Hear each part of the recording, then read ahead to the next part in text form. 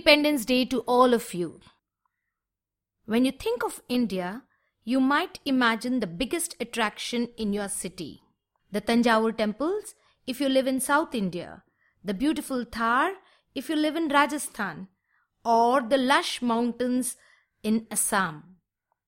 But north or south, east or west, every Indian thinks of the Indian flag. It's saffron, white and green colors. It's a symbol that unites us across our cultural differences. Soldiers fight to guard it. Ministers pledge to serve it. And each and every Indian treats it like a jewel. Have you ever wondered about the mind behind such beautiful piece of art? Tell me, wouldn't you be proud to present such a gift to your nation?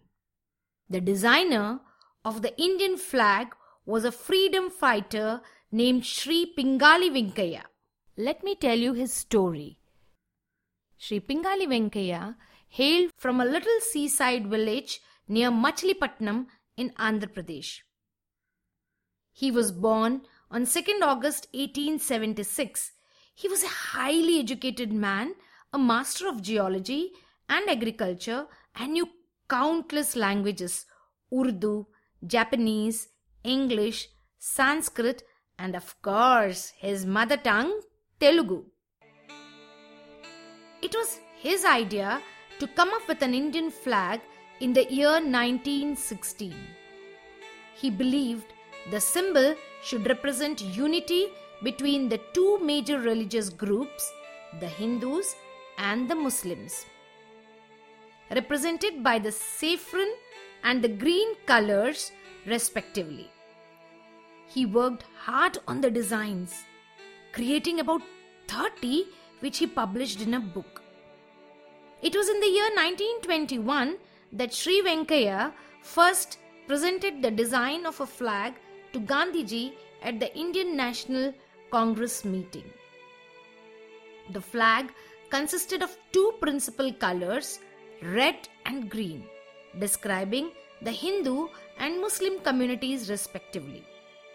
But it later evolved with a spinning wheel at the center and a third color, white, representing other religious communities in the country.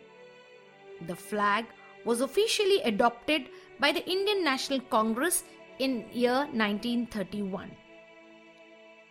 After India achieved independence on 15th August 1947, his flag design was approved with a few changes suggested by Mahatma Gandhi and the addition of Dharma Chakra by Lala Hansraj. You know, kids, it took 31 years before the flag turned from Sri Venkaiah's dream to the fluttering symbol of peace, harmony and sacrifice we salute today. Tell me, children, before hearing this story, did you ever hear of Sri Pingali Venkaiah? Chances are you haven't. Years after the flag was designed, Sri Venkaiah Garu passed away poor and forgotten in the year 1963. He had left behind a legacy of the Indian flag, educational institutions in his village, and a reputation for being a kind and compassionate man whose heart beat for India. But very few people have heard of his contributions to our country.